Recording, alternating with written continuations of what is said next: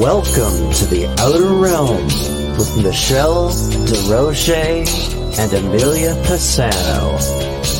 Airing live on the United Public Radio Network, 105.3 FM in New Orleans.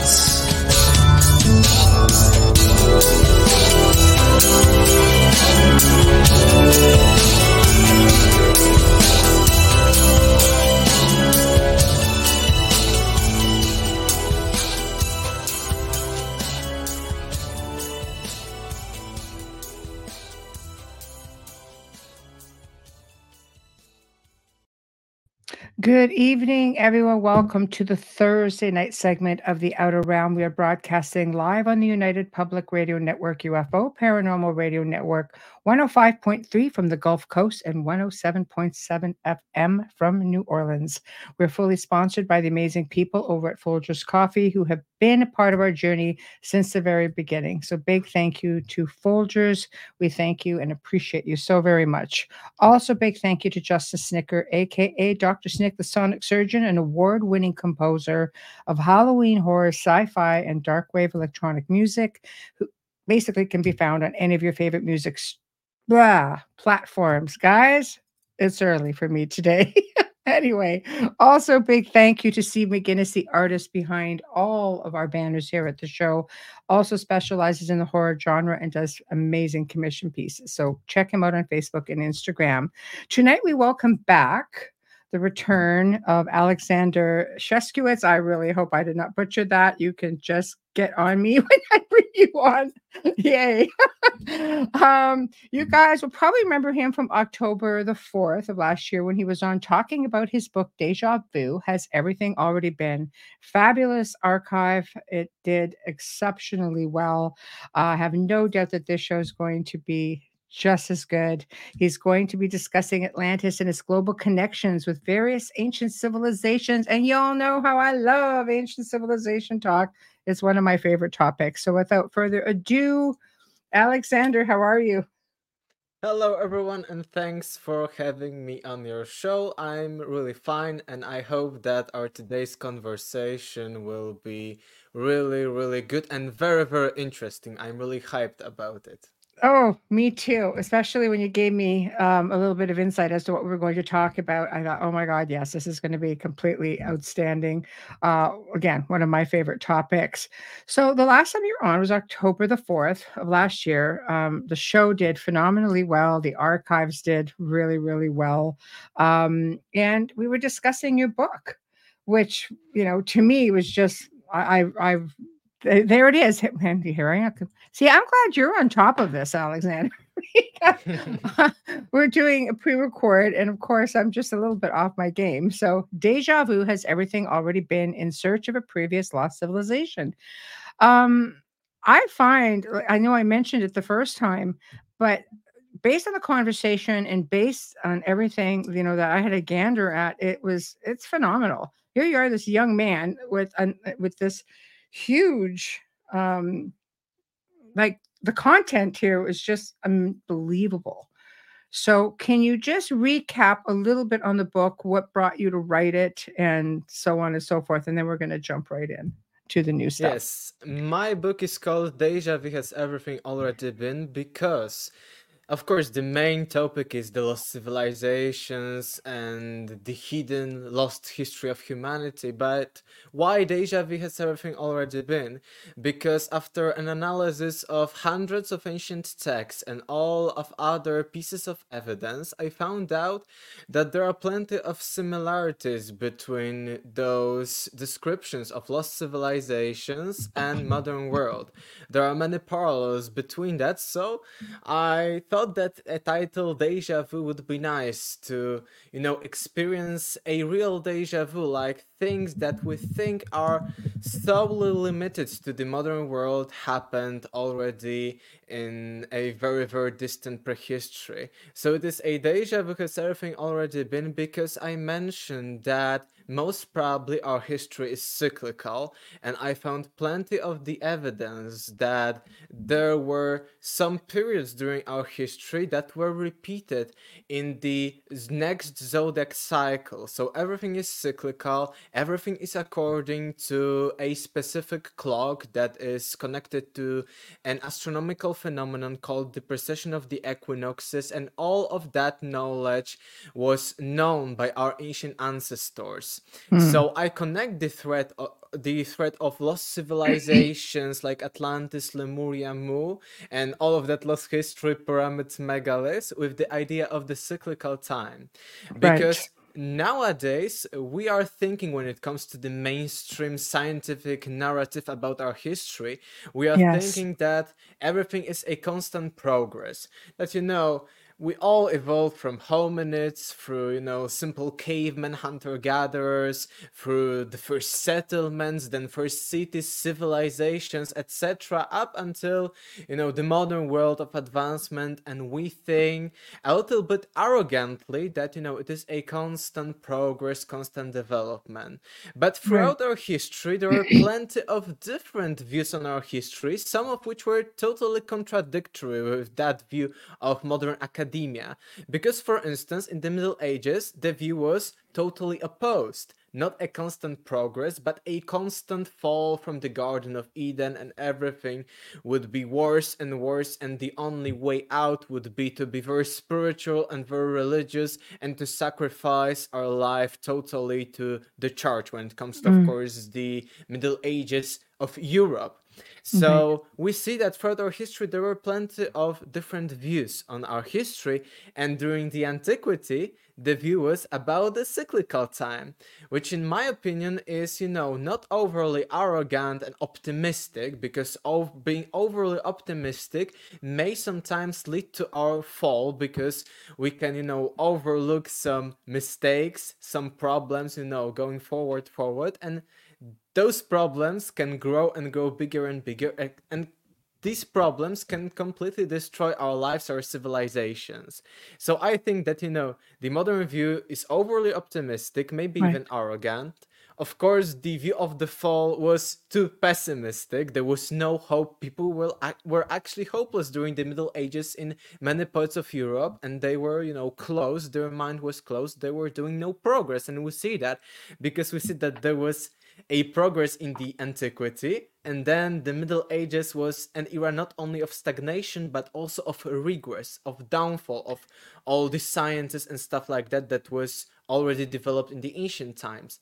Right. And a different view that I consider in my book Deja Vu Has Everything Already Been is a view of cyclical time, that there are ups and downs, just as there are winters, there are seasons on our planet, and just Right. like there are cycles to almost everything, so there are cycles of time. And in my book I provide with plenty of information and plenty of evidence about that. And Right. the last thing I can mention about my book is that, as you mentioned, it is a vault of knowledge, vault of There information, is. tons of sources, tons of bibliography, footnotes, etc. A material that could be covered in like 10 of episodes that we are doing here. Yes. And yes, and I wrote my book just at the age of 17, so that was to me a very, very good achievement. And then I self-translated it into English, but it can be read very smoothly. Not only you, but also many of other like podcasters and also content creators really praise that, it doesn't seem to be that much translated. So Right. I am really proud of this book, and I hope that everyone will enjoy it, because actually I am selling a lot of those books here in Poland, because I'm from Poland. Right. And I have plenty of emails, text messages, and stuff like that of people that are telling that it is a very, very great book. So It's a I am really wonderful happy book. It's about it. brilliant. You should be proud of it. It's just such an achievement. At 17 years old, it's a brilliant book. It's a brilliant mind, and I commend you on it, and I highly recommend it. And I can't even imagine the whole translation of this book with all of this information would probably have taken just as long to do as to write it Hmm. initially, I would imagine. Yes, it took me, because the translation may be fast but and quick, but the problem is to actually made it a very nice to read, because you can, actually translate it, but it won't be that, fun, that entertaining, but also not that, flowy. Right. So the most, like the 80% of the translation is actually making like minor things and changing it after it is already translated, in order for it, everything to be read, I say, in flow, because some books are like you're reading and then you need to pause, because Right. those sentences and those words aren't like sticking together. So Right. the Right. main thing is, like those final finishing touches are everything that matters in reading a book, because a book can have plenty of valuable information, but it is also an art to make a book that can be read in a very interesting and very nice way. So Right. that was the biggest thing about it. It definitely flows, Alexander. It flows Thank you, beautifully. thank you, thank you. Yes, So, but okay, I no. want to, talk about, because we will talk about Atlantis, but Yeah. the Atlantis is only a single thread in the entire problem of the lost history of humanity. Right. Because I started, being interested in those topics that led to me writing this book just at the age of 17. I was very into history during my middle high school. I Mhm. was attempting several competitions and stuff like that. I was reading, learning a lot at that time. But I started questioning things, because I found out that, the first civilizations that the official narrative considers to be the first, like ancient Sumer, ancient Egypt, ancient India, all of those civilizations weren't considering themselves to be the actual first civilizations, but to be either the descendants of some previous cultures, or to be much older, like those civilizations, like Egypt much older, Sumer much older, India much older. So I became fascinated by it, because I thought, why are we not taking into the consideration what people who are closer to those very, very ancient times were telling about themselves, and Mhm. why are we, telling about what we know about it? I Right. actually found it a little bit arrogant, and especially because I needed to learn a lot about history and about different scientific discoveries, and I learned a lot about the history of history as a science, the history of different discoveries that were being made throughout the centuries. Right. And what I found out is that our view of the history, as I mentioned, that the first civilizations were the Sumerian one, Egyptian, and Indian, this view was actually formulated in 1950s. Hmm. But before that, we had a completely different point of view on our history. Just as I mentioned, the entire narrative of the fall during the Middle Ages and now the constant progress, everything was different. Right. Even, during the times of the Renaissance and, the late 1600s, 1700s, we actually thought that the first civilization were those of ancient Rome and ancient Greece. And Right. we had some evidence for other civilizations like ancient Egypt, but it wasn't until the discoveries, the expeditions of Napoleon Bonaparte, that we started being more and more interested in those Right. civilizations, and we completely ignored them. And Right. another interesting stuff is that about the ancient Sumer, which is now considered to be the first actual civilization, we Yes. haven't found almost, we didn't have almost any evidence for ancient Sumer up until 1840s, which is like 180 years ago. So imagine Right. 200 years ago, we knew almost nothing about the ancient Sumerian civilization. So I Right. thought to myself, if it wasn't that long ago that we didn't have any evidence for those civilizations, but we had plenty of mentions about them.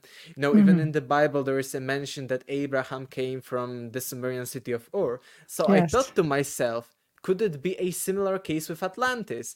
That we haven't discovered it yet, the final evidence for Atlantis, but Do we you think have some it's the fact that sources. it hasn't been discovered, or it just hasn't been made public to the masses? I mean, I'm sure there are people, there's a strong belief that especially way back in the day, especially through biblical times. I mean, you had to. Not everybody knew how to read, and Mm-hmm. but the more elite people, the higher society people, knew how to read. They were more educated, and you had certain groups that would keep a lot of that knowledge for themselves, or maybe they just didn't understand what they were looking at, because a lot of this stuff is hidden in plain sight. It's really hard to look at it and say, well, we I don't know necessarily Mm-hmm. that we didn't know. Atlantis is a bit different because people have different perceptions about Atlantis, and really Mm-hmm. it's an anomaly, much like ancient Lemuria. I mean, we know more about where Lemuria Mu was than we do about where Atlantis Mm-hmm. allegedly was. Yes, it is a very interesting idea and a very nice parallel to the Middle Ages, during which the elites, the people from the church knew a lot, and, Mm, poor peasants weren't that knowledgeable.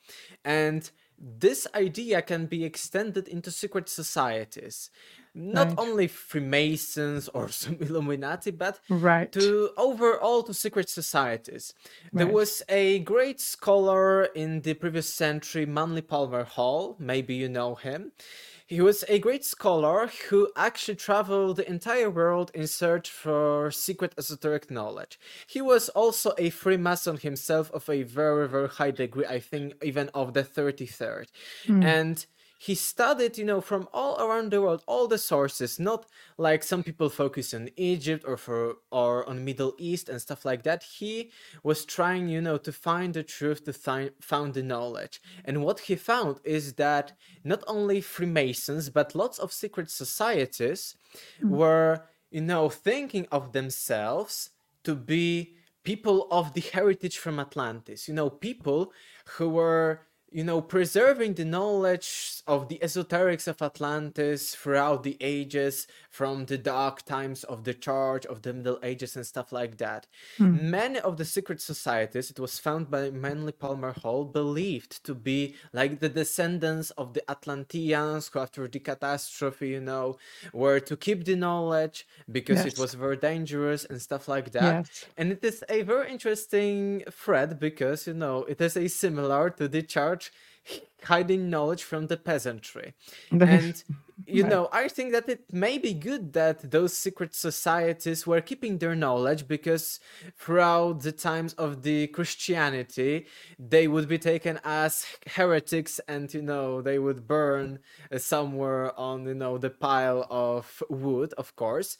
But I think that hiding knowledge, especially in the Oh, modern exactly. times, is a very bad practice to, actually be doing. And it is the same as I mentioned, it is now, in my opinion, arrogant to think that we know so much about our history that when it comes to mainstream, of course, mainstream things We that know so little. yes, mainstream thinks that we know so much about our history that we can exclude any possibility of Atlantis or Lemuria. It is, approximately their position on Atlantis or Lemuria. They aren't saying us maybe it existed, maybe not. And most of the skeptics are telling us that we know so much about our history and prehistory that the Plato's Atlantis is a fairy tale. So Mm. I think that this case is arrogant, and also the case of hiding knowledge from the peasantry is arrogant, and it is like an intellectual superiority to others. And I think, okay, throughout the ages, throughout the Inquisition, the times of the Inquisition, it was good to hide because, that knowledge would be either way destroyed and the people would be killed by the Inquisition. But Right. nowadays, I think that such practices are very bad. Well, I agree with you, and I think now with technology, and I truly believe things again. Just to reiterate, things are hidden in plain sight. We didn't have things like submarines or remote control units that could go down to, let's say, like Titanic. Nobody ever thought they'd find it, but they had ROVs that could make their way down that far. But the same technology is being used to find ancient civilizations. Of course, you look at Atlantis and they figure, oh no, it's been forever. They thought it was up off the coast of Santorini. I went, I explored. And, you look at the likely site being off the Azores, and they're now researching all of this because they found a pyramid there, roughly 20,000 years old, even older than what Atlantis was said to be. But then now they're starting to look at the fact that Atlantis may have been more of a global phenomenon and not just one small island. How many other ancient civilizations are the same? Because many civilizations seem to crisscross, across the globe at times where we seem to think it's not possible. Hence why you and I are having this incredible conversation. Yes, we've got several of different topics here. We've got, Yeah.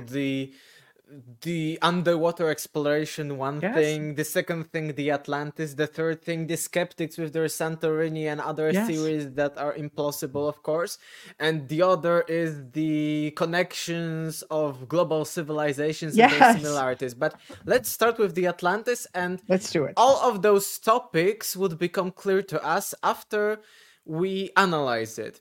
And of Perfect. course, let's start with the mainstream, with Plato's two dialogues, Timaeus and Critias, in which he, of course, describes Atlantis.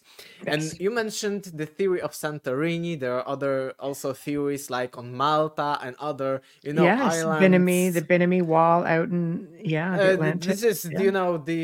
the more, let's say, progressive, but when it comes to Yes. those conservative academic versions are often, solely focus on the Mediterranean Sea and islands from there. But Right. after what Plato is telling us in the dialogue, we will see that it isn't the case, and he was not mentioning the Mediterranean. Because for first, he mentions that the Atlantis existed beyond or in front of the Pillars of Hercules, which is the Gibraltar. And we Yes. have plenty of other, the Strait of Gibraltar, which connects, of course, the Mediterranean, which is the end of the Mediterranean, and which Right. connects the Mediterranean Sea with the Atlantic Ocean. And he mentions that it was either in front or beyond, depending on the translation, of course. So we've got it, and it is a fact that the Pillars of Hercules were the Gibraltar, because we have other sources. Even Herodotus is saying that this area, and we can even if we do not believe him that it was Gibraltar, we can think of how he describes it on the map, and we will see that it is nearby the Atlas Mountains, which again, Atlas Mountains, on the North Africa, and Atlantis, another similarity, but we'll come to those similarities later. But we see that it is Straits of Gibraltar and it is beyond them. Another thing is that Plato calls that Atlantis was on what we call oceanos, and we know that according to Greeks, they knew how the Mediterranean was, they knew the lands of the Mediterranean very well, and they called the oceanos what was beyond that, because they, we've got different opinions if they knew other lands, if not, but on most of the map, it is the Mediterranean, according to Greeks, some, Asia Minor and stuff like that, and then oceanos, according to them, was everything beyond. They believed that, beyond the Mediterranean and all of the lands that are surrounding the Mediterranean Sea, there is an oceanos, so like infinite waters, so unknown waters. So Plato mentions Strait of the Gibraltar and this ocean. So why skeptics are even considering some islands on the Mediterranean? It is, I think, really, really stupid, and it is not with accordance to Plato's statements. It is fantasizing, and changing everything. We've got some, as I mentioned, clear points, clear facts that Plato is telling us. We've got the Straits of the Gibraltar, the Pillars of Hercules, got the ocean, so it is beyond the Mediterranean Sea. And another very cool idea is that Plato is telling us that beyond this ocean there is a continent that surrounds everything. And if we take a look at the map from the perspective as if we were traveling from the Mediterranean out through the Straits of the Gibraltar into the ocean, into the Atlantic Ocean, we will see that all of the Americas are like a continent that surrounds this Atlantic, and the only like free spaces is on down on the southern part, with the Antarctica, and on the northern part with the Arctic Ocean. So these are only like open paths.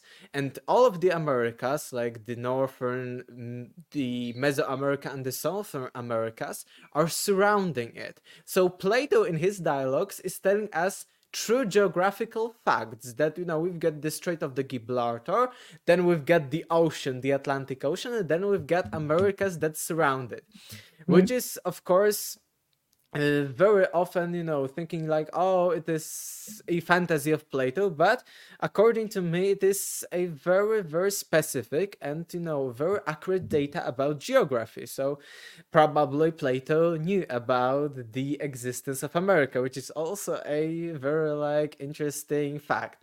So we've got this. And also when it comes to like theories of Santorini and others, there is always like a change of dates, because Plato is telling us that Atlanteans were existed or were destroyed. It also is not very clear, but existed somewhere about 9,000 years before Solon, which is about 600 BC. So 9,600 BC, there was Atlantis.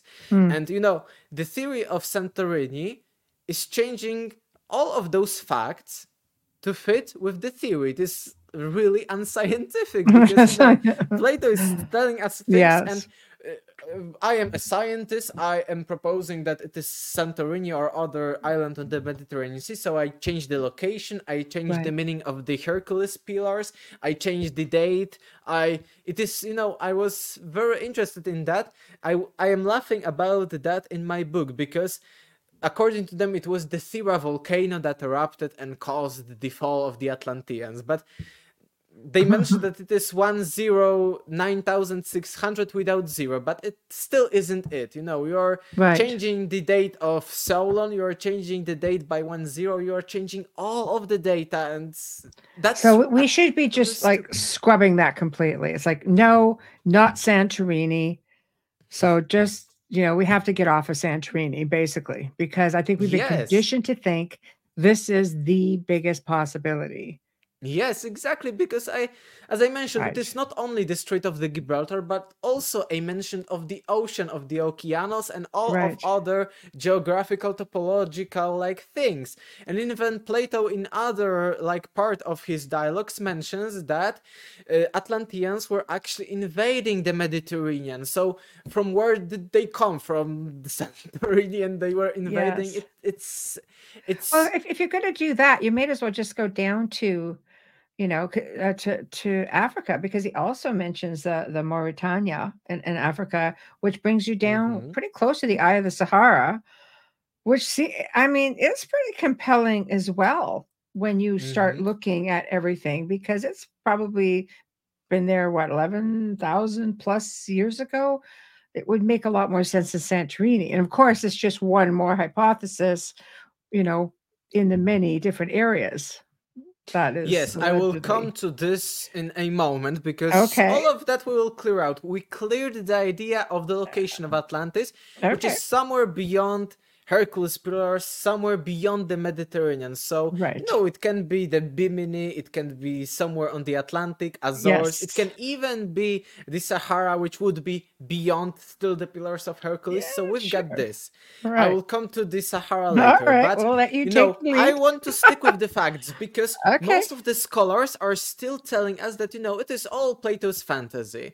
And it is mostly because, there are two dialogues, Timaeus and Critias, and Timaeus actually starts with some cosmological, metaphysical stuff. Actually, Timaeus is very important because it is the first mention that we know of the demiurge, of this god, which is like semi-god, like a minor god, not the god, the creator of everything, like an entity who created our universe of matter, our, let's say, local universe or even solar system. And there is also a mention of 7 like archons. They were named later, but 7 back rulers. to the Gnostic text. Yes, exactly. So actually these dialogues are very, very important because they shaped the entire thinking up until the Gnostic, up until the Middle Ages. So these are very important. And very often, because of those mentions of the demiurge, archons, and all of the creation of the world, skeptics say that, the Plato's Atlantis is like all of the other, just a fairy tale, because they think that Plato is just showing them, showing in his dialogues his own view on the creation of the universe, then on the history of Earth, etc.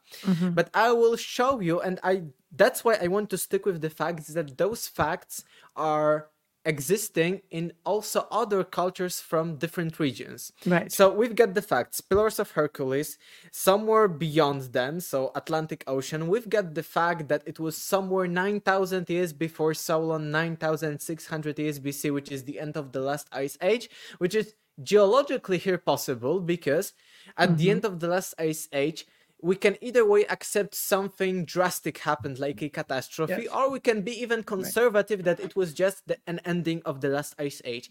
But the ending of the last ice age is a fact. And I think that it is too much of a coincidence that Plato actually is telling us that Atlantis existed and sank during that time, because we know the end of the last ice age.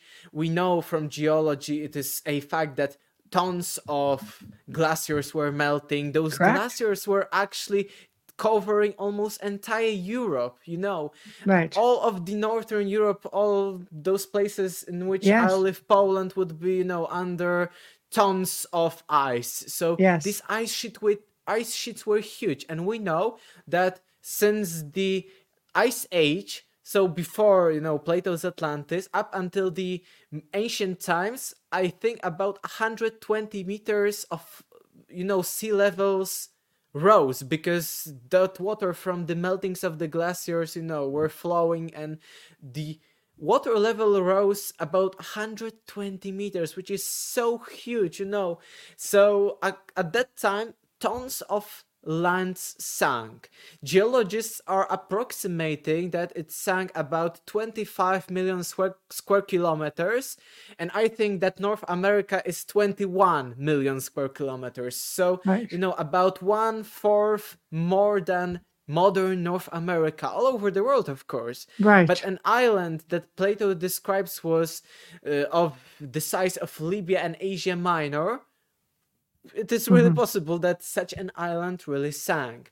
Right. So this is another fact. I want to stick with the facts. So these are the facts. I'm with you. I'm just taking the back seat here, Alexander.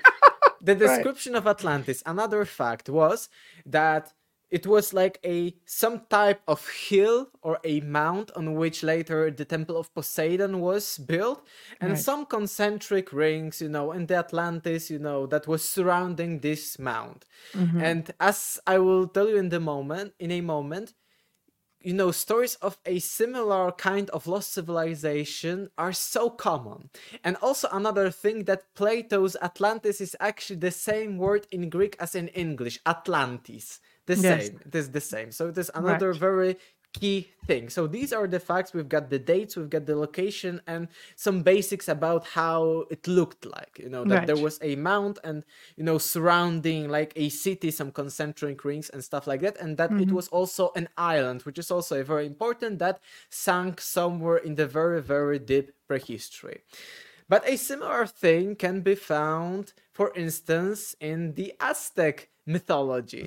Actually, Aztecs were telling that, peoples of Mesoamerica come from a lost land called the White Land. The White Land, but it was an island called Aztlan Atitlan. So Aztlan, Atitlan, Atlantis. Very similar etymologically and when it comes to languages. But it is a single thing, so maybe it is a coincidence. But we've got two things. We've got that it was an island that sank, that people came from Atlantis, so like it was a cradle of civilization and of culture. So we've got like three things, and this name. So we've got several different, facts, points of information, data points, that are similar. It isn't only the name. Another thing is that Aztlan, Atl, in the, I think, Nahuatl language, means water. So again, another, let's say, connection to water. Maybe not a fact, but connection to water. And then another thing that it is destroying it all is that the later Aztec metropolis, their capital, called Tenochtitlan, which was, of course, destroyed by the conquistadors, but when the conquistadors arrived to them, to the Aztecs, and they saw that, and from how they, draw how this, city was looking like, it looks very similar to the Atlantis, because there was a Templo Mayor, a stepped pyramid, which is a different than the pyramid because it is like a mound and a chapel on the top, like Mayan pyramids that That's are, right. some kind of stairs and then chapel at the middle, at the top of this. That's right. So it is in my opinion, it is a very similar to the idea of a primeval hill of the Atlantis on which a temple of Poseidon was being erected. So it is a similar thing. But also Tenochtitlan was located on the Lake Texcoco in Central America, and it was a set of artificial and natural islands connected by bridges. And, it is this major mound, this major temple, like in the case of Atlantis, and then tons of other islands that are surrounding it. Just like Plato is telling us that there were concentric rings, one of water, one of land, etc. Some concentric rings. So here in this case, in Tenochtitlan, we've got, this almost the same scheme, maybe not concentric, but also the main island, some kind of Templo Mayor, the great temple, which is similar to that from Atlantis, and plenty of islands. And another key thing is that Aztecs were telling the conquistadors that they were styling their capital on that lost land of Atitlan. So that is a key factor. It is, if the Aztec Aztlan was actually Atlantis, they actually managed to build their capital that was looking like Atlantis, and we know that it looks like Atlantis. So we see here that the Aztec, and we speak here about the Mesoamerica, which is totally isolated from Plato, from the ancient times. Another thing is that it is isolated when it comes to time periods, because we are hearing here about the Aztecs, which were late to the conquistadors, one of the later natives of that region. So it was 1500, 1400s of our current era. So almost 2000 years after Plato, and they are telling a similar story. So, we've got too many connections because, I can be skeptical to an extent, because Atlantis, maybe it is a coincidence, but we have all of those facts that can be pointed in bullet points that are similar and that are key to the story of Atlantis, which are beyond coincidence. And that's why I wanted to tell the facts at the beginning, because we can then compare it to all other cultures with no any imaginary stories. So we've got Mesoamerica, another key region to ancient times, ancient Egypt. And actually, according even to Plato, the Atlanteans were having influence over the Mediterranean, over Italy, and also over Egypt and, the northern Africa. So it is also very interesting that in Egypt we find mentions, not only the first thing, we've got the date that according to skeptics is too old, 9,000 years before Solon. Plato is telling us fairy tales, what I mean. But actually, the origin of the story according to Plato is not his imagination, of course, but Plato even mentions that it was Solon, a very, very renowned Greek lawmaker, who went to his travels to Egypt, and in Egypt, in an Egyptian city of Sais, some priests told him the story of Atlantis. So we've got an idea that actually the story of Atlantis comes from Egypt. And, everyone is telling us, that is just Plato imagined this story. But we have plenty of evidence that it may be the case. Because we have plenty of ancient sources that are telling us that Solon really traveled to Egypt. So it is one thing. And it's very interesting because he was a very renowned lawmaker in Athens. It is, when you learn even in Poland, in primary school, Solon is mentioned, maybe not, described very, maybe not described, but there is a mention even in the Polish primary school. During my times, there was a mention that Solon was a very renowned lawmaker and one of the 7 sages of the ancient Greek world. So he was a very renowned high-level person. And it is very interesting because he was this high-level person because of his reforms, because he introduced parts of democracy to Athens. And because of that, he needed to, escape to Egypt because some, like oligarchs and some, very, very influential people, it wasn't good for them because they were ruling the people because they had plenty of money, plenty of Right. influence, and now Solon is introducing parts of democracy, so they are angry at him. So he actually escapes to Egypt, and in Egypt, in an Egyptian city of Sais, he told the story of Atlantis. And Right. there is, of course, a city of Sais. It is one of the oldest cities of ancient Egypt. We do not have much evidence because it was almost completely destroyed, especially when it comes to the temple at which Solon was given the story of Atlantis. But we have plenty of other ancient historians that are telling us that Solon really went to Egypt. So it is one fact. Another fact is that plenty of ancient Egyptian sources are telling us a similar story.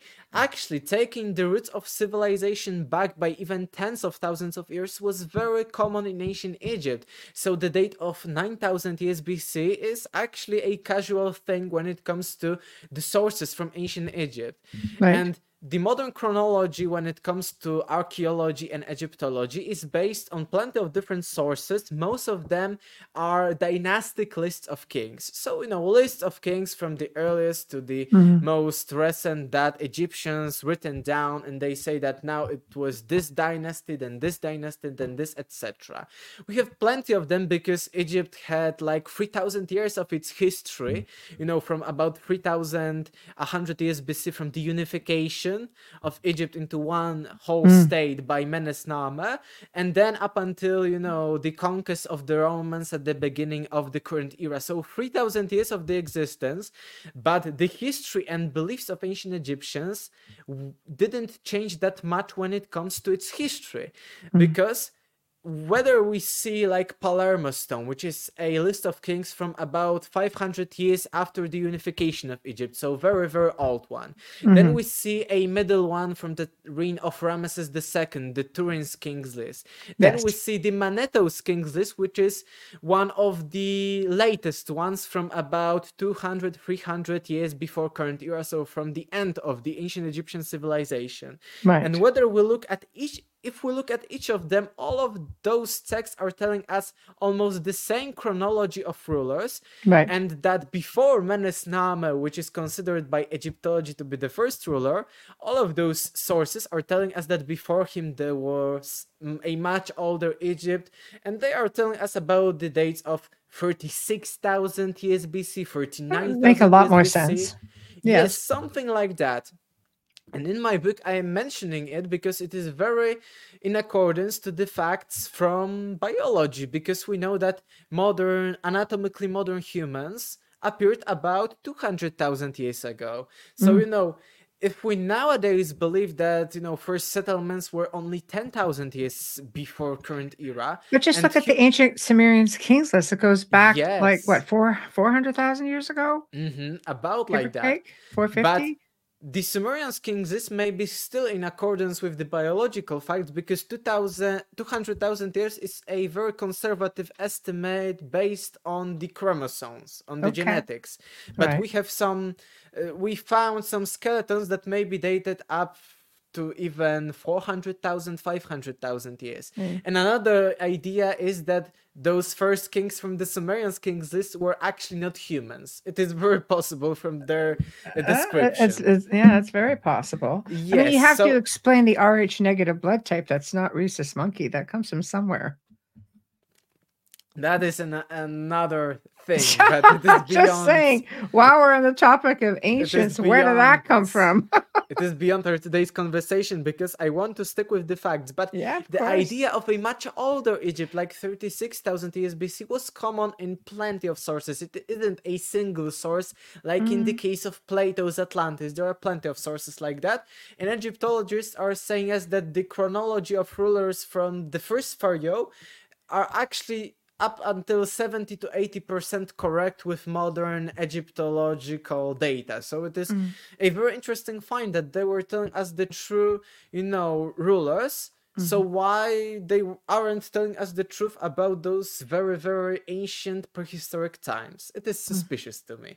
And also, as you mentioned, Sumerian kings lists are also telling us of a much older history. Hindu texts are telling us of a much older history. So plenty of different texts. But when it comes to Egypt, we've got Solon, which is a fact from Plato that connects to the real evidence. Then we've got the date 9600 years BC, which is still very common with ancient Egyptian knowledge. Another fact checked.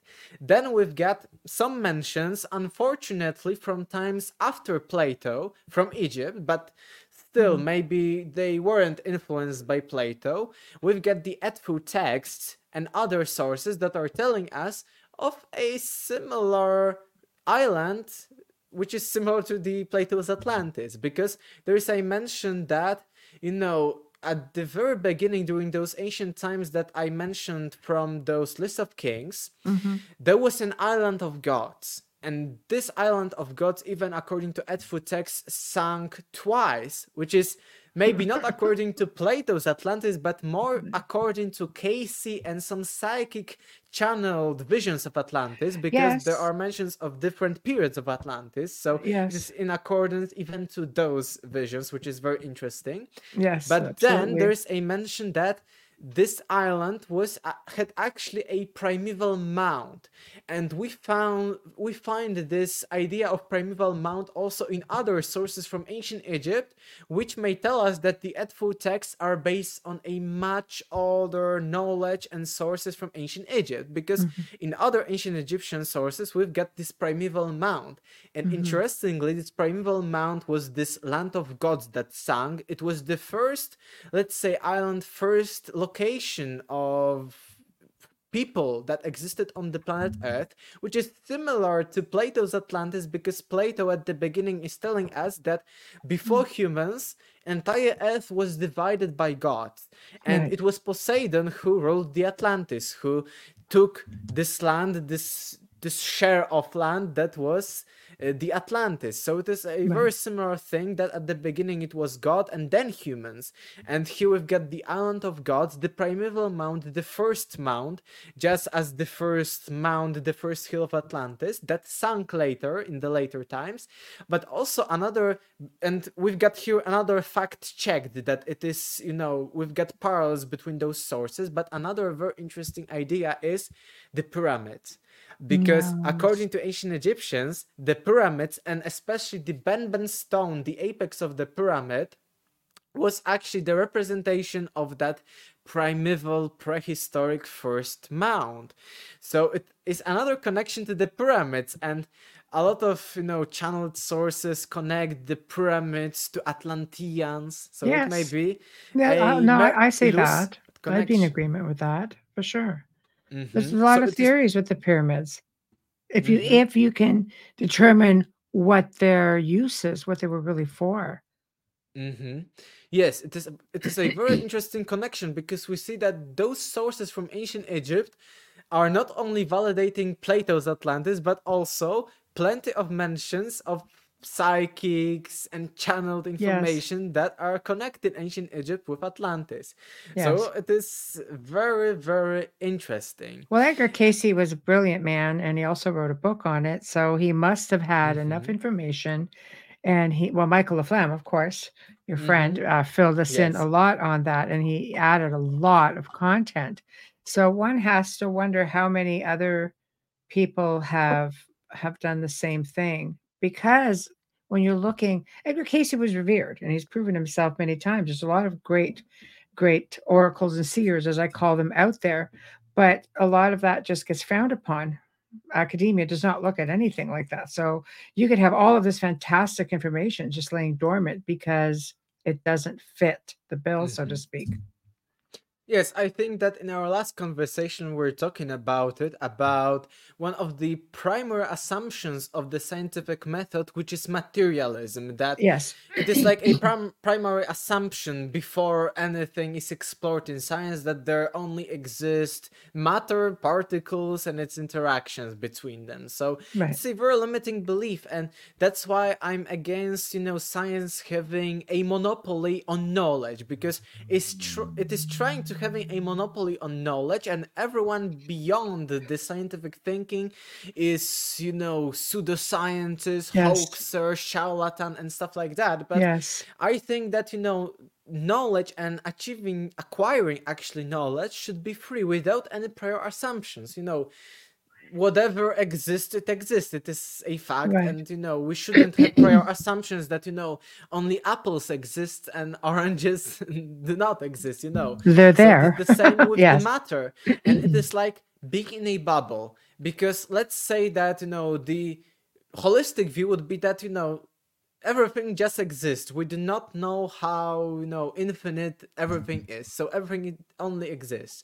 And, you Right. know, it is like having a bubble that is limiting our view to a certain degree, because now we only accept what is material, only matter and its interaction. So we've got all of the possibility, and now we are, you know, closed. Then we have Right. another assumption, and we are closing, and we are in a bubble. So it's a Right. very interesting thing. But coming to Atlantis, we see that in Egypt, those mentions, which are from different texts, not only from a single source, are very similar in accordance to Plato's Atlantis, and also with the Aztlan of the Aztecs. But also when it comes to the idea that Plato imagined this story, because this is the main, you know, critic of scientists, especially skeptics, that Plato's Atlantis is just a fairy tale. But it is not.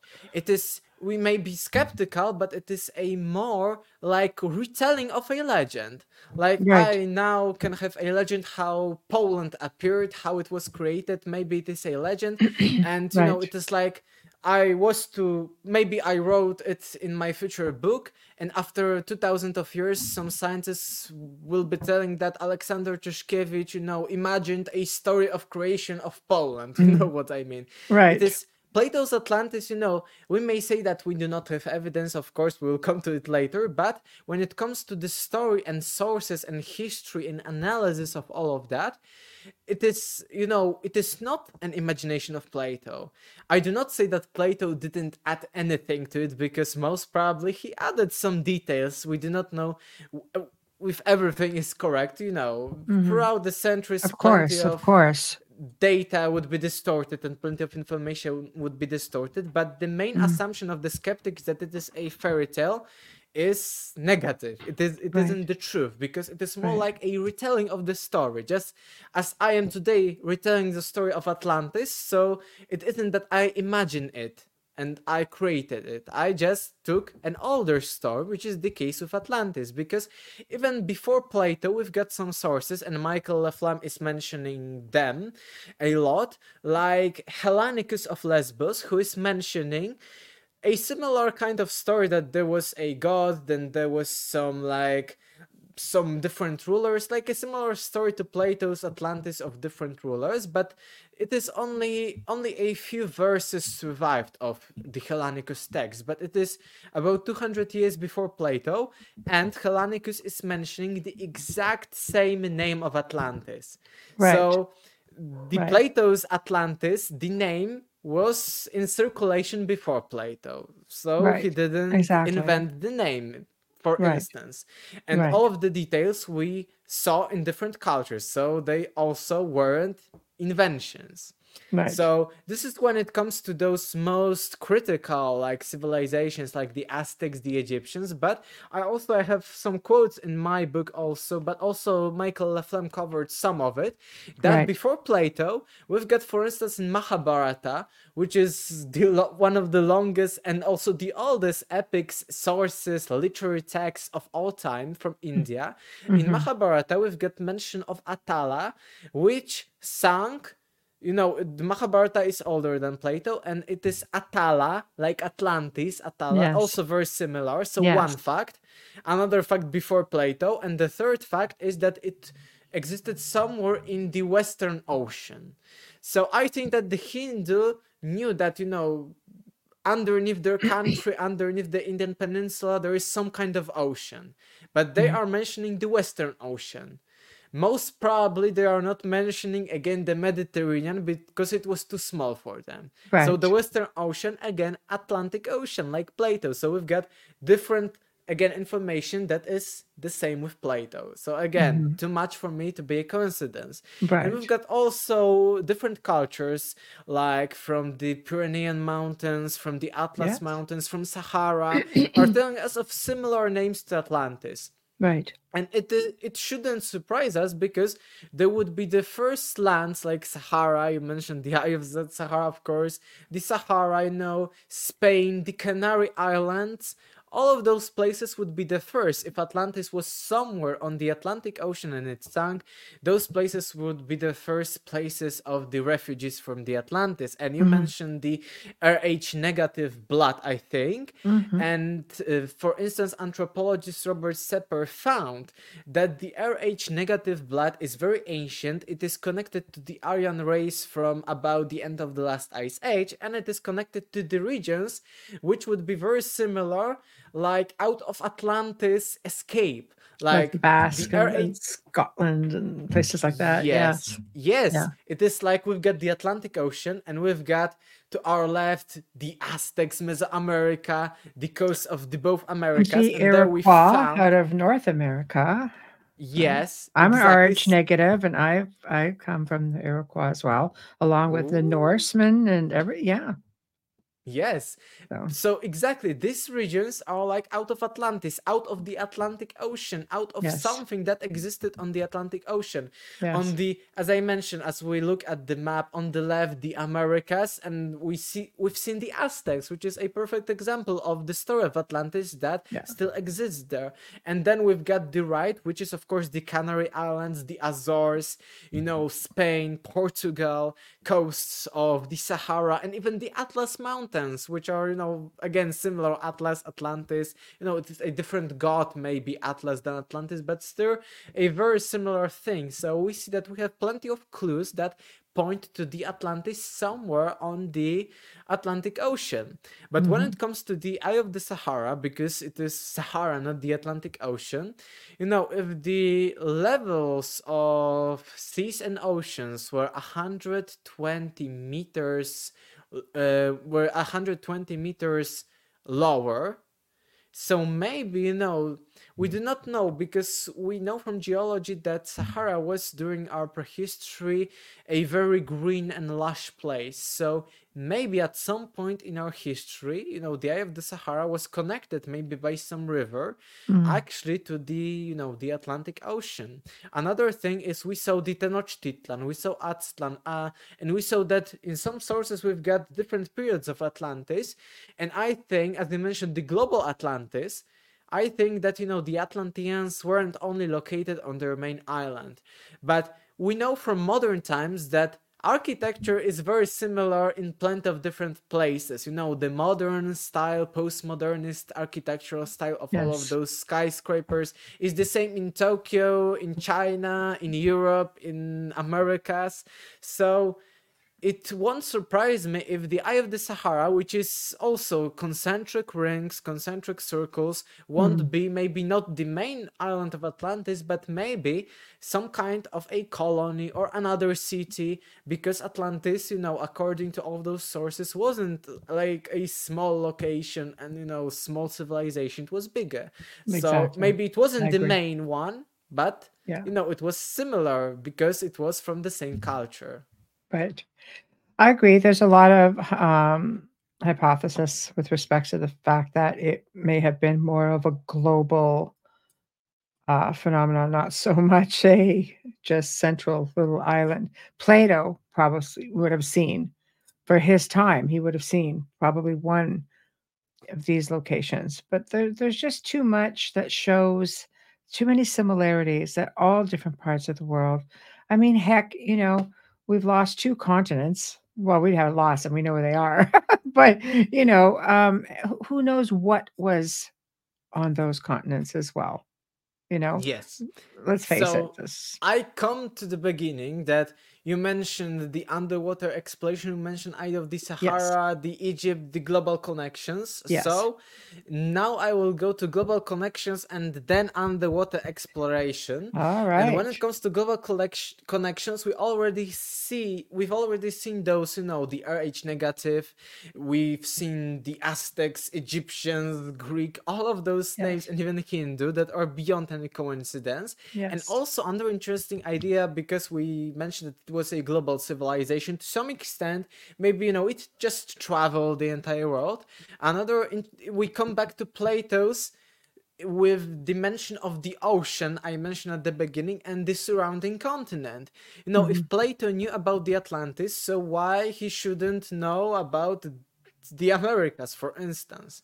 So Mhm. it is another key. And another thing that I will research in the future, and I've got some basis to that, is the prehistoric measures of the Earth. Because we've seen that according to the Egyptians, there is a huge connection between the lost land, this first mounts, this first, cradle of civilization, and the pyramids, especially the Yes. Great Pyramid and the Benben Stone. Yes. And we know, I mentioned it in my book, it is, I think, too technical to mention here, but there are huge clues that the measures of the Earth are encoded with also plenty of mathematical formulae within the Great Pyramid of Giza. And Mm. I think that this knowledge of the dimensions of the Earth is connected to the Atlanteans, to those people who traveled the entire world, who are later mentioned as teachers of mankind also in many different regions of the Earth. And Mm. also, I think that it is connected, I mentioned the pyramids, also to the anomalous maps that were initially found by Charles Hapgood, then Graham Hancock. Not only the anomalous maps like Pierre Rees and Philip Boache of the of the Antarctic beneath the ice sheets, but also Graham Hancock actually found several dozens of maps that are showing us not only those actual regions, but also plenty of other regions of Earth beyond the end of the last ice age, so beyond the sinking of Atlantis.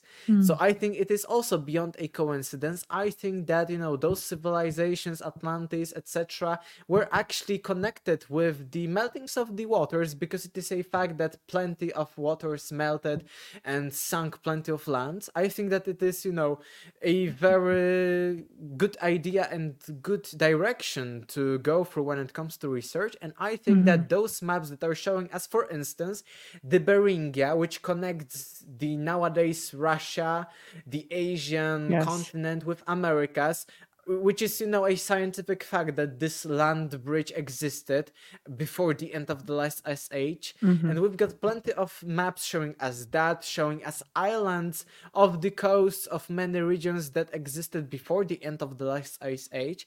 And I think that this connected with the measures and dimensions of the Earth within the Great Pyramid, of course, with the primeval mount, with the Atlantis, and all of those stories. Mhm. So maybe Atlantis wasn't global like modern civilization, that we have Right. civilization on the entire Earth, but Right. at least they visited the entire planet.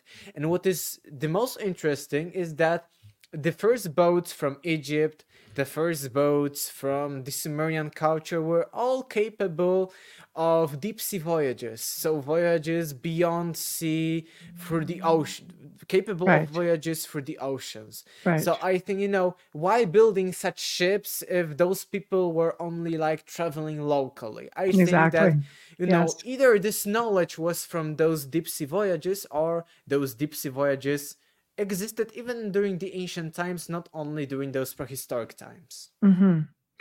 I would agree with that. I mean, if you're looking at a civilization that was supposed to be very far advanced on many different levels, so it would make sense that they would have access to the technology to build ships like this, to build structures. Obviously, couldn't keep the island, or couldn't keep themselves from sinking. But I don't imagine there's a whole lot that would stop an ice age, so to speak. But with that being said, the ice age came in off the northern hemisphere for Mhm. most parts. So they went on, what you're saying, essentially to rebuild. So if they have the technology to travel the world, crossing these vast oceans, did they rebuild? And would they have limited themselves to just one location? We talk Mm-hmm. about Mesoamerica, but there's a lot down there. There was even thoughts of possibly Atlantis, because it was ancient civilization there before ice. Mm-hmm. Yes, maybe this even mention of before ice is connected to what I mentioned at the beginning about the Aztlan Atitlan of the Aztecs, that they called it White Land. Yes. Maybe White Land is connected to some extent with the ice. Maybe it was during the times that there were plenty of ice sheets on Earth. We do not know, but we have plenty of clues. Another interesting clue is that Plato is telling us that from the island of Atlantis, Atlanteans were trying to conquer the Mediterranean. So again, Atlanteans, according to Plato, were capable also of those deep sea voyages from the Atlantic to the Mediterranean. So again, those ships are very connected to that mention. So another, piece of the puzzle is connected here. And now, because we talked about this, let's talk about, those spinning rods, etc. But why do we not, why cannot we find anything at the bottom of the oceans? And I found it interesting because it is so hard to map the oceans. I found I watched some scientific podcasts, like casual science, conventional, not some woo woo and theories, but according to conventional science, it is very hard, and we have the bigger resolution of about 30 to 60 times when it comes to the face of Mars than when it comes to the face of the oceans, even the face, not mentioning what is beneath, the water layer. So it really amazed me that, if you log onto some Google Earth or some Google Maps, you can search there like Moon and Mars. And scientists are telling us that we have about 30, 50, 60, something like that, times higher resolution when it comes to those distant planets and celestial bodies than when it comes to the oceans. So the oceans are even more unexplored than the cosmos nearby us, than the solar system. So, there's still a huge potential for the existence of Atlantis, especially that on the Atlantic Ocean there is an Atlantic ridge on which two different tectonic plates meet. Yes. And Yes. I remember even from primary school or middle high school on geography, geology, something like that, we know that those plates are sometimes hitting each other, making earthquakes. So earthquakes led to the sinking of the Atlantis, or they can also go one under the other. So maybe if Atlantis was on the tip of this and it went beneath down. that, so maybe we cannot even find the Atlantis because it is beneath another tectonic plate. It is very possible because often, when those plates initially meet, there is some kind of island, Often islands are on those That's right, because it meetings. was tipped up, right? Exactly, it is tipped up. So, if this tip suddenly goes beneath the other, so there it half goes. of the Atlantis is gone. Yes. Exactly. So we may not even be able to find it, but maybe we can, of course, but we do not know what lies beneath the oceans. And I think that's why the Atlantic Ocean is a very... It's vast. It's yes, deep. but it is it's cruel. It's so cold. It's very difficult. I say cruel because it's so cold. Not a lot of equipment can, it wouldn't survive being in the water for very long. But then when you start coming down to the south, again, you look like we've talked about the Azores, but there's also an underwater city that's been discovered off the coast of Cuba. And it's got phenomenal submerged structures down there. Sonar images have shown so many different symmetrical and geographic or geometric structures that we can't deny it's something of intelligence that's there. So what about that? Yes, these are very controversial. There are, arguments for and against because, we haven't... It's very difficult to actually go there and search what it is exactly, so Oh, there's I they're searching it. Like yes, they are, it's but yeah. still, because we cannot, take the water out and see and dig everything there. There are still, I've seen plenty of arguments against that, of course. Hmm. So I still think that even the Azores are much more, can be much can be much Stronger quicker when it argument comes for to. it, Yes, and you can be think? much quicker when it comes to some kind of discovery. So, and the same with the Bimini Road. We see the Bimini Road, but still there are arguments that it can be a natural formation. The same with the Yonaguni, but Yonaguni I think is too Mhm. complex to be natural formation. But because we cannot analyze it so specifically, because it's underwater, it is very hard to us still at this point in our history. So there are plenty of arguments against them, but Well, still I think there may be plenty of things found of the coast of the Azores, of the coasts of the Canary Islands, and maybe mhm. even of the coasts of, as you mentioned, Cuba, Bahamas. There are plenty of things to be found for sure, because there was a change of the sea level about 120 meters. So imagine Mhm. 120 meters, which is like Mhm. a small skyscraper, Mhm. or even a skyscraper of a huge.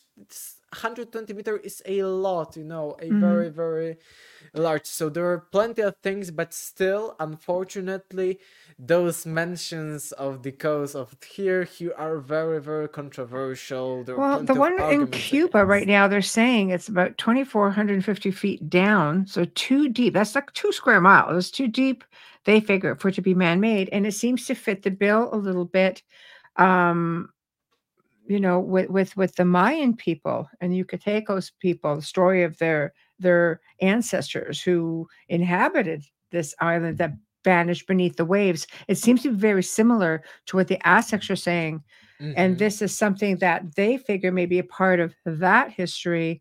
Is it Atlantis? Maybe, maybe not, but it's still one of those stories of a culture that they seem to be able to trace, like, that there's something here. And this could be like, 10,000 or tens of thousands of years old.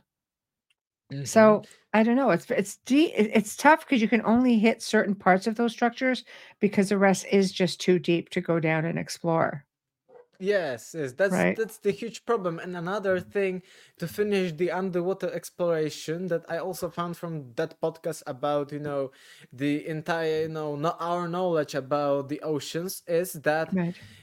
on Google Map or Google Earth we've got those like places where in which the water is deeper. We've Yes. got some black, some different colors that are Yes. showing us the depth, but this depth is actually calculated based on the satellite analysis of Yes. the gravity.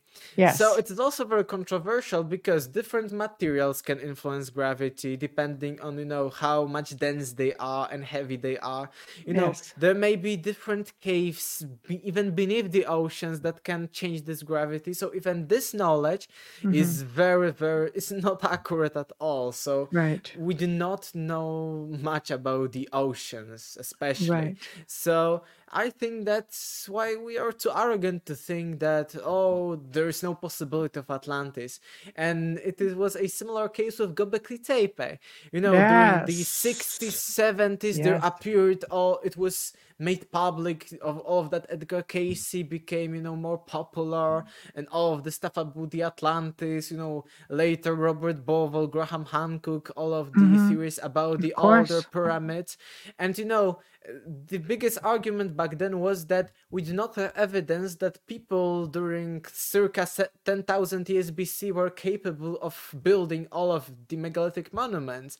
But then Mhm. in 1994 we discovered Göbekli Tepe, which is a huge achievement of our prehistoric ancestors, dated Right. to about 12,000 years ago, and we see that people from those times were capable of creating megalithic buildings. So Mhm. why not? Why shouldn't they were able to build the Atlantis also? So Well, now we see the Göbekli Tepe is the best example, that now we know that the time Yes. periods of Atlantis are totally possible. It isn't like some imagination and impossible stuff. Well, Göbekli isn't even the oldest one. They just found one Hmm. very close by that's even older. But we all Yes. have, like, how do we differentiate? I'll give you an example. I pulled up a piece of research that I had that I did for another show. How do we differentiate um, cultures, of our time? Like, we're not the first. I always say we're not the first kick the can here on planet Earth. There have been civilizations that have been here long before us, whether they were human or whether they were not human.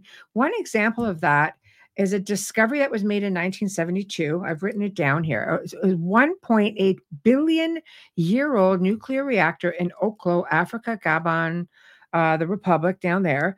And they found that the ore had already been extracted. They found what appeared to be a large scale nuclear reactor from this like 1.8 billion years ago, which was operated for 500,000 years.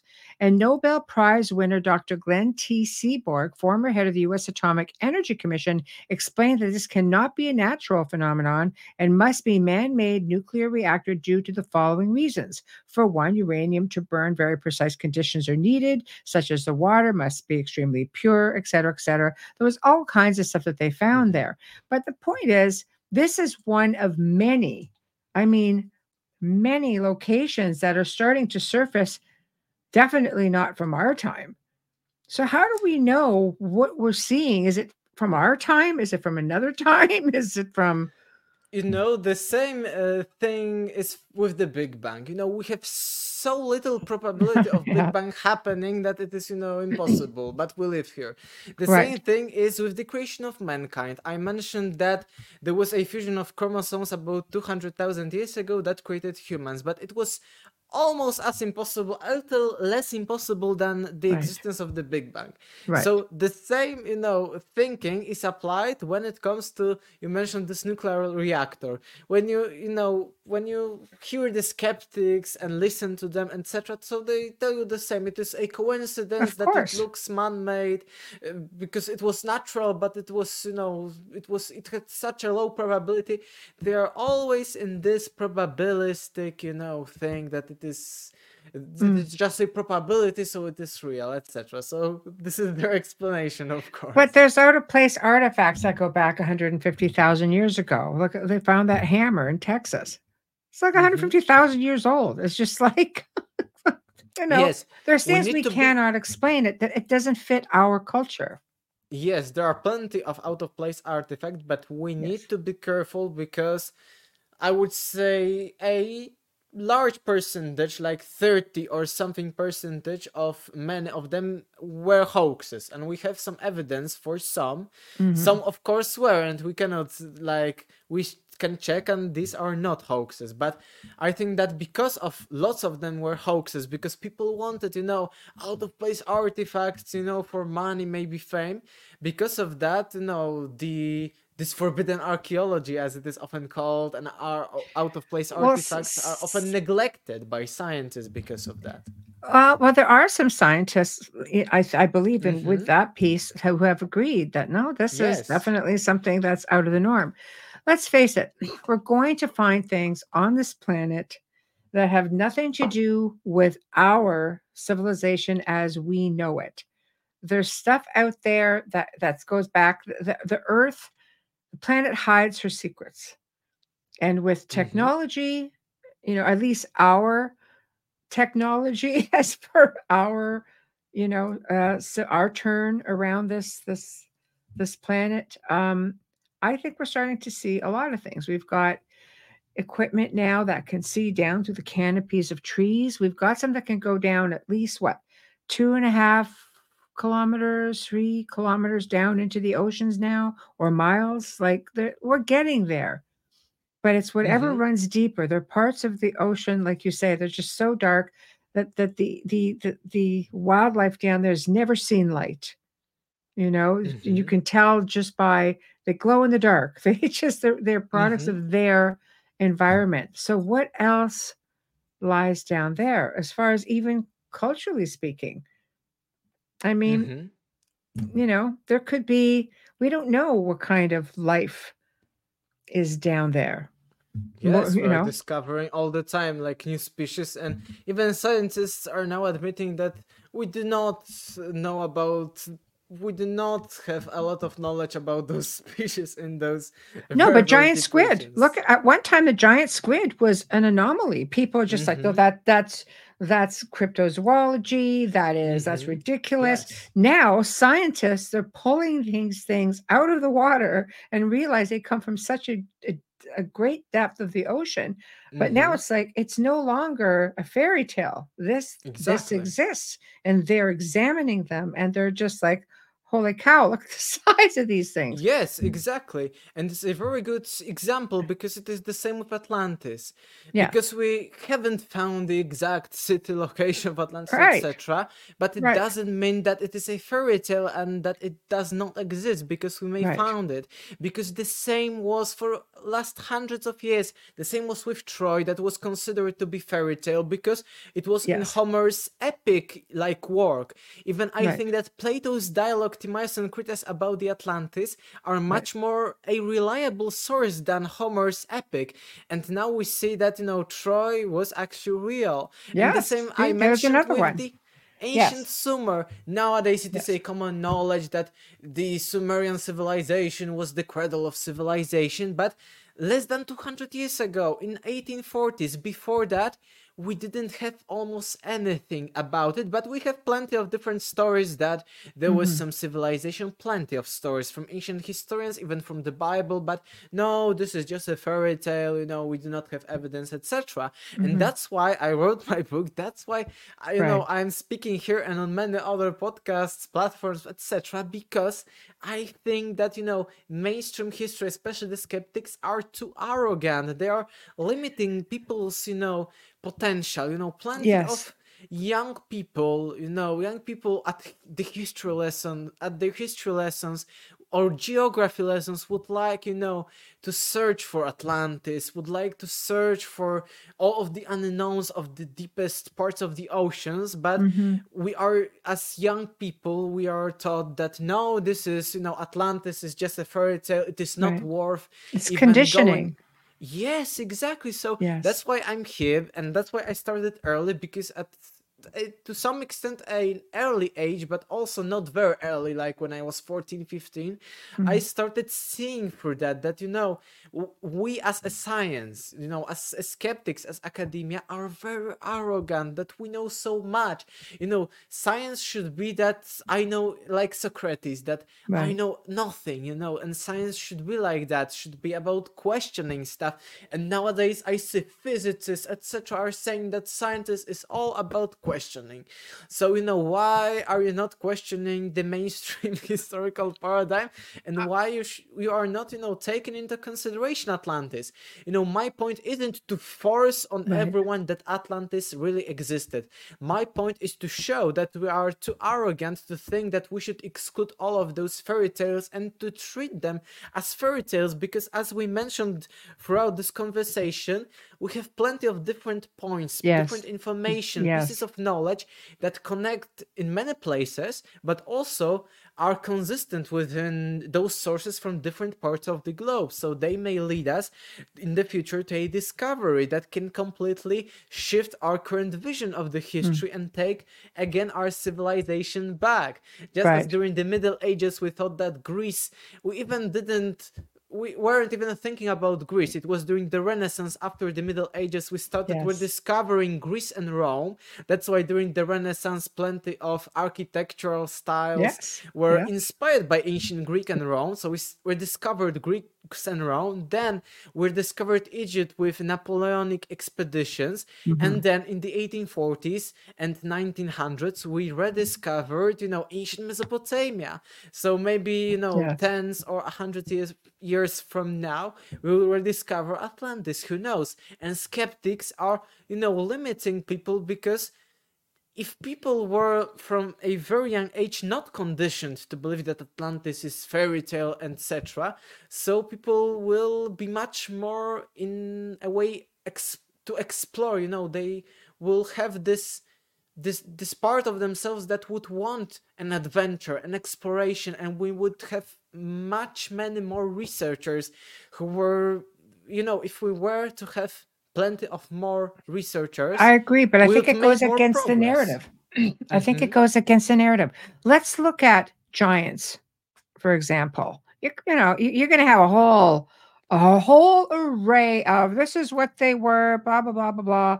But there are ancient people all over the world who talked about a race of Mm-hmm. giants, and right down in Afghanistan, just like probably in the last 5-10 years ago, the soldiers down there claimed that they had seen one. So there's things out there for sure. The Smithsonian had Mm-hmm. their hands on them, dumped them in the ocean. The Native American people themselves spoke about fighting, their ancestors fighting a race of very tall Yes. people. So, you're getting into different areas of the world. They range anywhere from 8 feet tall, which we've seen in our time. We've seen people who are almost 8 feet tall. They're anomalies to us, but they're there. Different parts of the world, out in Italy, they're like, well, they are like 15 feet tall. Okay, we there are bones. There's stuff being found. Mm-hmm. So we're being suppressed because it goes against the narrative. I think a lot of archaeologists go, they're very careful because I have friends who are archaeologists. I have a good friend in England who's been on the show many times, and how he explained it was, you have to be careful because it's not that many of us don't believe that there's something more, but the academic part of archaeology limits us from Mm-hmm. being able to voice certain things because it goes against the narrative. So is it the Mm-hmm. same thing with these Atlantis and some of these ancient places because we can't put our hands on it? Therefore, it's like Shangri-La. You can't put your hands on it, but there's such a strong belief that it's there. The Mm-hmm. lost city of gold, which they think they may have just found with technology that's gone through the forest canopy. They don't have their hands on it, but they believe that it exists. So is that what we're up against? The real fight is maybe against, the Mm-hmm. narrative? Yes, because as I mentioned at the beginning, the historical narrative that nowadays Yes. we are Yes. in media like being propelled to this constant progress, consumerism, more and Yes, more, of course. technology. And during the Middle Ages, there was a narrative of the fall, and people were like, it was a narrative that was forced upon people. And Mhm. nowadays, maybe it is a little bit harder. So I think that this idea is forced of a constant progress because it is still not in harmony with nature, which is cyclical. Mm. Also, it is not in harmony with truth, with the Atlantis and the lost civilizations and stuff like that, because we were primitive in the past. So it is very beneficial to the elites, let's say. And also, it is very like optimistic. So people, you do not need to force people to believe in that. Right. Everyone wants to believe in a better future. There are some, of Sure. course, catastrophists and Sure. Armageddon That at all happens the every time. 12,000 years. Yes, yes. It's change. Planet changes, floods, Yes, so you have those people, but Right. it is a very easy way to get people. So it is, I think that it is a very smart move to go into a constant progress that can lead to plenty of different problems in the society. Because I mentioned on another podcast that our society is getting faster, faster. We are forced to be faster at everything, and we neglect basic stuff. We neglect our health, to eat quickly and to do that and eat fast food and stuff like that. We Mm. are to move forward, and we are, not managing the basic stuff. We are not healing the previous wounds on even the collective level. Mm-hmm, We are mm-hmm. not healing from our past. We are not learning Right. from our past because we do not have time to reflect, because faster, faster, faster. Right. And on one of my last podcasts, I mentioned that it is also, it is inharmonious. And we often mention those elites, etc., satanists, etc., but they Right. want the chaos because they have everything. And in chaos, the more the chaos, the more people maybe may die. in some like kind of Oh, just an accident, any I kind of agree. accidents, I agree. car accidents, eating accidents, war Mhm. on an accident, you know what I mean. Of So course, of course. chaos Yeah. is very good for them, to reduce the number of peasants they It have. is. It So is. that's why, and And it it's is. a repeated cycle, like Hmm. Yes, throughout. but they do not want us to know about the cycles. And Of course it might not. be also on a deeper spiritual level because, from like the Hindu thought, you actually escape the matrix and become enlightenment Yeah. after ending the cycle. If you end all the karmic cycles, so then Hmm. you are free. The same Sure. is similar with Plato's Demiurge and Seven Archons, that there is this idea of Ouroboros, that everything, it is a snake that eats his own Yes, tail, so it is that's right. like a never ending going. That's right. That's So right. this is the cycle, and if we knew, just like our ancient ancestors, about the cycles, we knew that this is the right time to do that, this is the right time, to get the reward, and this is the right time to just plant the seeds and not get the reward. And Mhm. nowadays we're in chaos, we do not know, we are lost. Actually, plenty of young people are lost, even not plenty of our people from our population are lost because they do not understand what is going on. And with all the media, with all the narrative, they are saying us, ignore all of that, let's go, progress, etc. Right. But do you discount all of the oral history? Because I'll use another, crazy example. I mean, we talked about giants. There was oral. This is oral history of not just the or native indigenous people of North America or South America. It's just all over the world. So let's go with the one that's more common, Bigfoot. Okay. So there's a lot of primatologists that go, no, this is what Bigfoot is. But nobody, it's so seldom that people actually get sightings. But now, again, with technology, everybody's got one of these, so you're out and about and you're able to film, you're able to capture photographs. So now this being is within reach because we're able to at least capture it or capture an image of it. So you see, now it's something that was completely elusive is becoming more of a reality. So, is it the same thing? Should we be listening? Because the Native American people and other cultures around the world, and even in Tibet, and ancient cultures have spoken about these beings. And still, academic people have said, nope, it's not a thing.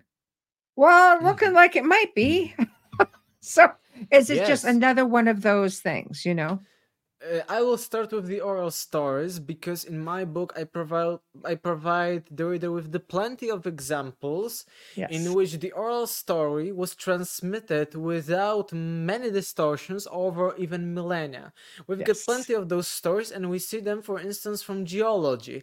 Some Yes. stories are telling us of some geological event. I had all details in my book. I won't go much into it about it, but we had, like, Right. scientists are telling us that, let's say, 8 or 9,000 years ago there was a geologic event, and we Right. now have some, like, Native Americans who are telling, or natives from other regions of the world, that are telling us in their story that in the very, very distant past this happened, and it Right. was a geological event that they cannot have a knowledge about if they hadn't lived during those times of the event. So that event was, recorded in memory and then transmitted throughout several millennia, and was accurate even during, modern times.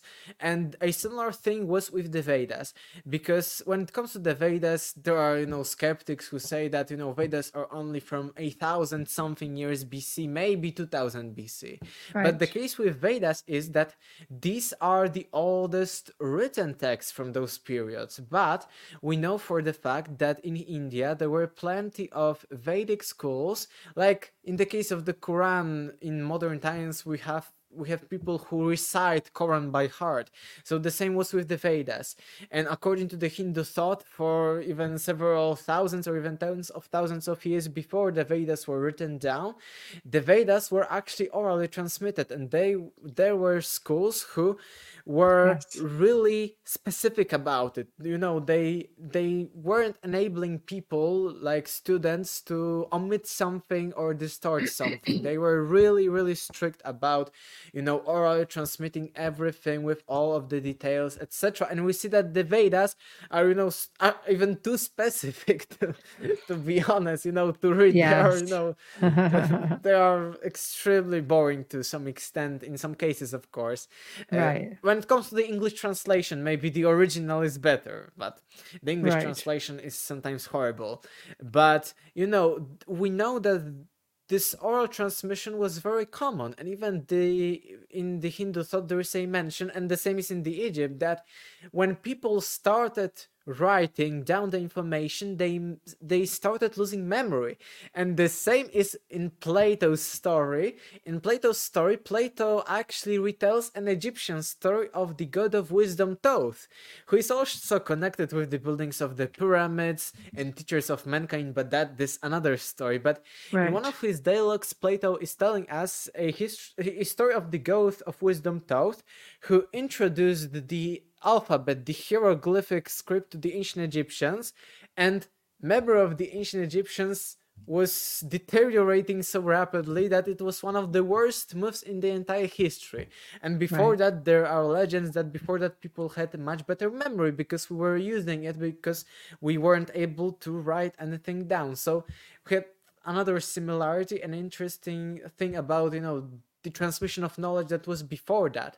But when it comes to the giants, you know, we may get a little bit into conspiracy theories, because in conspiracy theories we often say that in movies, you know, and in pop culture, we have like some hidden clues, hidden messages encoded. You know what I mean? Like some Yes. Illuminati, Right. Satanists, etc.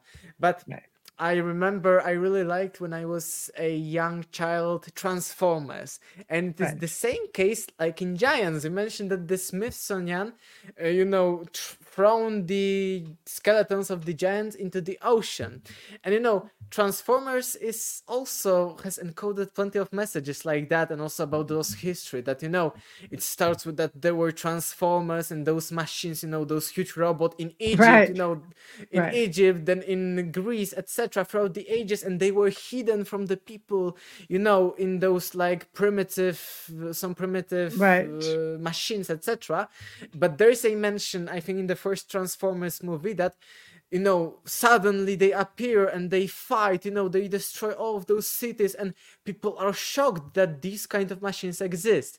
But Right. after that final battle in the first movie, all of the Transformers that survived are told to hide away and don't, you know, Right. appear again. Right. And those bodies that were destroyed, that were killed, those Transformers are again thrown into the ocean, like you mentioned the case of the Smithsonian Museum. So Right. it is the same idea, maybe encoded, of that story of the giants, because the That giants happens that all were, the time in movies. yes, because those giants throughout the ages, from ancient times, medieval times, Renaissance times, even modern times, those giants.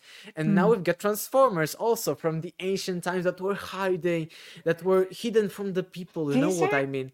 Yeah, but these are stories that all ancient cultures have their I mean, some have all over the world, they have their stories that were called little people, like really little Mhm. people.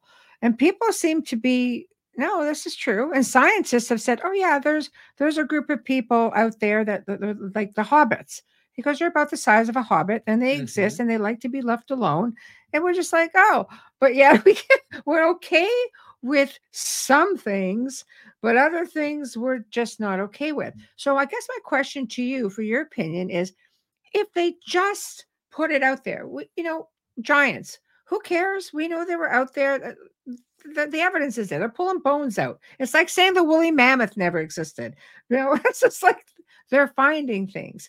And Atlantis or other ancient cultures, go back to Tepe. Yep, it existed. Here it is. It's got this huge labyrinth underneath. And yes, we know, the ancient Library of Alexandria was there because it existed. Look, we found the building blocks of it right here. We're all okay with whatever comes forward. Would we not be okay, if they just said, yes, Bigfoot exists. Yes, Atlantis exists. We're looking for it. We think we have bits and pieces of it. I think we would all take a step back and say, who cares? Really? It's just another incredible part of the history of this civilization, this planet. This many came before us, many will come after us. Hmm. Yes, but I think it is the same case as with the dominance of the Catholic Church during the Middle Ages. It's a whole thing. They have all the answers. Exactly, Sure they of had it. all the answers, and they wanted the Yes. peasants to be, poor in knowledge and to be Right. easily controlled. Then all of the scientific, discoveries came, and nowadays there are of course also many fundamentalists when it comes to the Bible, etc. But Right. the Catholic Church does not have so much influence as it had in the Middle Ages. This is The true. same now, if we proved something that is wrong with the science, like the Atlantis, etc., we wouldn't not only trust those people who are previously manipulating us, Right. but also they won't have a control anymore. They would need another kind of narrative to control us. Because, for instance, if we knew that, lots of things are cyclical and Right. that we are not the most advanced, maybe Right. we would start searching, instead of. Because nowadays, I think we are too much focused on the future. We are not living right now. We are in the, constant pressure, faster, and we are mostly, when it comes to, the development of humanity, we are constantly thinking about the future, like ecological disaster, political disaster, overpopulation, etc., instead of living now and, solving the problems which are right now and not those which are probabilistic in the future, Right. The same in the, I think, 50s or 70s, there Right. was a mention by scientists, of course, casual, normal scientists, that by the 2000s, all of the glaciers will melt and everything will be sunk just like an Atlantis. So we are over-focused on hypothetical, futuristic problems and not solving the current problems. And Right. if we happen to discover that everything is cyclical, that it isn't only about going forward because some things were before us, it would shift plenty of people's minds. Maybe we should also focus about our past, etc. And also, if we not focus and we not care about our past, we can easily manipulate the future and the past. I have a quote in the last chapter of my book from George Orwell 1984, which is this dystopian vision. Yeah. And it is very interesting, and it is exactly what we are talking about. It is George Orwell 1984. Who controls the past controls the future. Who controls the present controls the past. Yes. So those people who are controlling the present, the narrative, are controlling the past, because the way we envision our past. And because they control the past, they control the future. That's because right. if we believe that, we came from those primitive people and we need to evolve, then we can, force upon people a vision of the future. Like I mentioned, overpopulation, climate, etc. I cannot talk Yeah, we much can't. about No. it. Yeah. Don't worry, I won't go in Yeah. specifically here, but Yeah, you not know a good what idea. I mean. But because people are not focused on the future, it is very easy to manipulate it. And we have plenty of examples. We are maybe into giants and lost civilizations, but we also see manipulations when it comes to modern history. In Well, just think Poland, about David and Goliath. Yes, but I have a better example. In Poland, depending on which party is ruling, who won the elections, every a few years' time, we have like school textbooks changed. And they Yes. are changed, especially when it comes to the history. And Yeah. once, this man is a hero, and on the other, like 4 years later, he isn't a hero anymore. It's like You in know what I ancient mean? Egypt, right? The current king would wipe out everything about his predecessor. You look at Yes, how many so hieroglyphs have been chipped out hmm and just changed. It's the same idea, pretty much, just but with textbooks yes. and So that's why it is very yeah, important, because by controlling the past, you can easily control the future. right, right.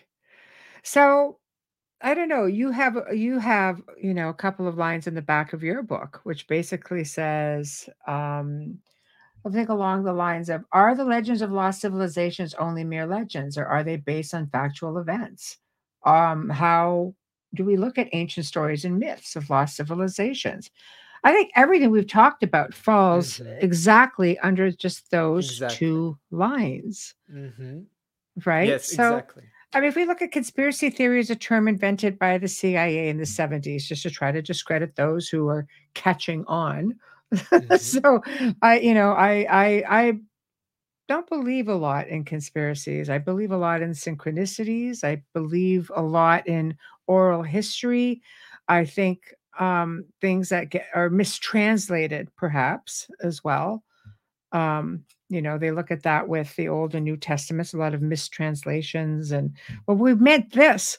Well, a lot of people out there don't really think you did. So it's just things that I think it's very, very important in moving forward. I believe an open mind is always good. But this is why books like yours, I think, are very popular because it makes people think. hmm And people who've Yes. been conditioned need to think more. hmm Yes, the problem I found with all of the skeptics, they haven't even read the book and they are telling, because it is, lost civilizations, Atlantis, that it is, hoax and charlatanism, etc. But, Mm, it is a thinking that it is with all the science, of course, the most skeptical science, yes. and Yes. the current narrative is that, we have only facts and we do not have evidence for Atlantis, so we shouldn't focus on that. It is like being only in the known zone. We have facts and we have all of the information, we do not need more. And Right. it is like a mind and everything without an exploration, without an adventure of searching. And because of that, we are not making, I think, such progress. We are making a technological progress, let's be honest, etc. Maybe some minor progress, maybe progress in biology, chemistry, because we are still within the known zone. We are in biology, chemistry, we are analyzing like our bodies, but on a deeper level.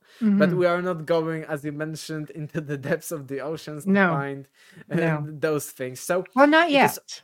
Not yet. not yet, but the skeptical science, and that's why I do not worry anymore about all of the skeptics in the comments, etc., because they are like automatic, automatic Conditioning. It response. is. Yeah, Exactly, it is. exactly. It's It is being only in the known zone, not going into the unknown. And right. you mentioned that we talked today about those myths and legends, etc. But what mythologists and psychologists found, I think about the hero journeys in all Yes. of the, not only movies but also especially in ancient mythologies, texts like Epic of Gilgamesh and other epic Yes. texts. you Yes. know the journey of a hero is often, he is in some kind, like a standard legend of like a dragon, that we have some kind of hero which starts to Yeah. be a hero. I love And dragons. I this, did a whole show on yes, but dragons. it is a great metaphor. It Yeah. is a hero within some like kingdom that has a problem, because there's a dragon, and the kingdom is a metaphor for the known land. I Yes. mentioned it is what sciences focus on. On what is already known, we only check the details. But there's an anomaly, a bigger thing, dragon, the unknown, the chaos. And the kingdom has a problem because he cannot eradicate the dragon, because the kingdom is only the king, let's say, is only Yes. within the known zone. That's why he needs a hero, and hero goes onto his journey. He goes into the unknown. He has all of the adventures, meets Mm. some like wizards, etc. And Yes. because he goes into the unknown, he can fight the dragon and eradicate this anomaly. And it is the same with all of the the message about the masculine, the feminine, all of the ancient knowledge. I recently spoke more about it. It is the same thing with science. Science is only within the known zone, within the masculine, Right. and it won't go, and it doesn't want to go into the unknown, into the chaos, and Right. it is against going into the unknown, because what I am doing, I am just going onto the adventure. Let's check how our history really happened. Let's check if the Atlantis existed, etc. I Right. have the known knowledge, those facts that I was mentioning throughout our Mm-hmm. conversation, and then I go Right. into the unknown. Let's check this out. Let's check the Atlantic Ocean. Let's check this. Let's check this. And Right. the science is saying to me in the comments, etc., no, you shouldn't do that. It is pseudoscience, etc. So it is like going, Pseudoscience. Yes, being, that's another yes, big word. it Yes. is being still within the known zone. But I think Right. that being within the known zone, we can't make the progress. And another big problem is, and it's also a great thing that is mentioned in the ancient texts, that if you are too much in the known zone and you are not going into the unknown is getting bigger, bigger, the anomaly is getting bigger, and then the dragon eats you. You're Right. getting destroyed. And that's how civilizations and lots of even regimes like the communism are being destroyed and are, eliminated, are ending. And maybe it's how the Atlantis fell. The unknown, the anomaly is starting to grow, like in science. The anomaly of Atlantis and of lost civilization is growing, Right. growing, and it is too big, and the scientific paradigm is being shattered, maybe in the future. Right. Right. I agree with you 100%. And I wish we had more time to talk, but we're pretty much coming to the end of the show. And we just might have to do this again and just just keep it all going because there is so much to touch on, and it's so difficult to do all that within, close to a 2 hour time frame, unfortunately. But please tell us again the name of the book, where to get it, and the website. And just know that all of these links, everything will be in the show description, and people will be able to go right on in and find it and just click on it. But for our audio listeners, I leave this to you. Yes, that's why I mentioned that my book is like 10 or even 20 conversations of this Yes, it kind, because is. it's a ton of information, really. The best Yes. way to find me is to check the links, because Aleksander Czeszkiewicz to English speaker is really hard, but whenever you can copy and paste my name and surname, I am on Instagram, Facebook, YouTube, and my webpage is czeszkiewiczglobal.com, and my book is Deja Vu Has Everything Already Been. My name is again Aleksander Czeszkiewicz, and you can find my book on Amazon and me wherever on the internet. Yeah, I love it. And again, we're at the end of the segment, everybody, and I want to thank you all right now for tuning in. I want to thank Folgers Coffee for sponsoring not just tonight's show, but every night's show. Big thank you to Justin Snicker, aka Dr. Sick, the Sonic Surgeon, for our intro. Big thank you to Steve McGinnis for all of our artwork. We appreciate you all so very much. Next week, we bring back John Polk, who's going to be talking about vortexes and such in Sedona. And we bring back Constance Victoria Briggs, who's going to be coming on Thursday night, and she's going to be talking about her new book, Earth's Galactic History. So, good lineup, good times. Have a great weekend, and thank you all again for tuning in. Good night.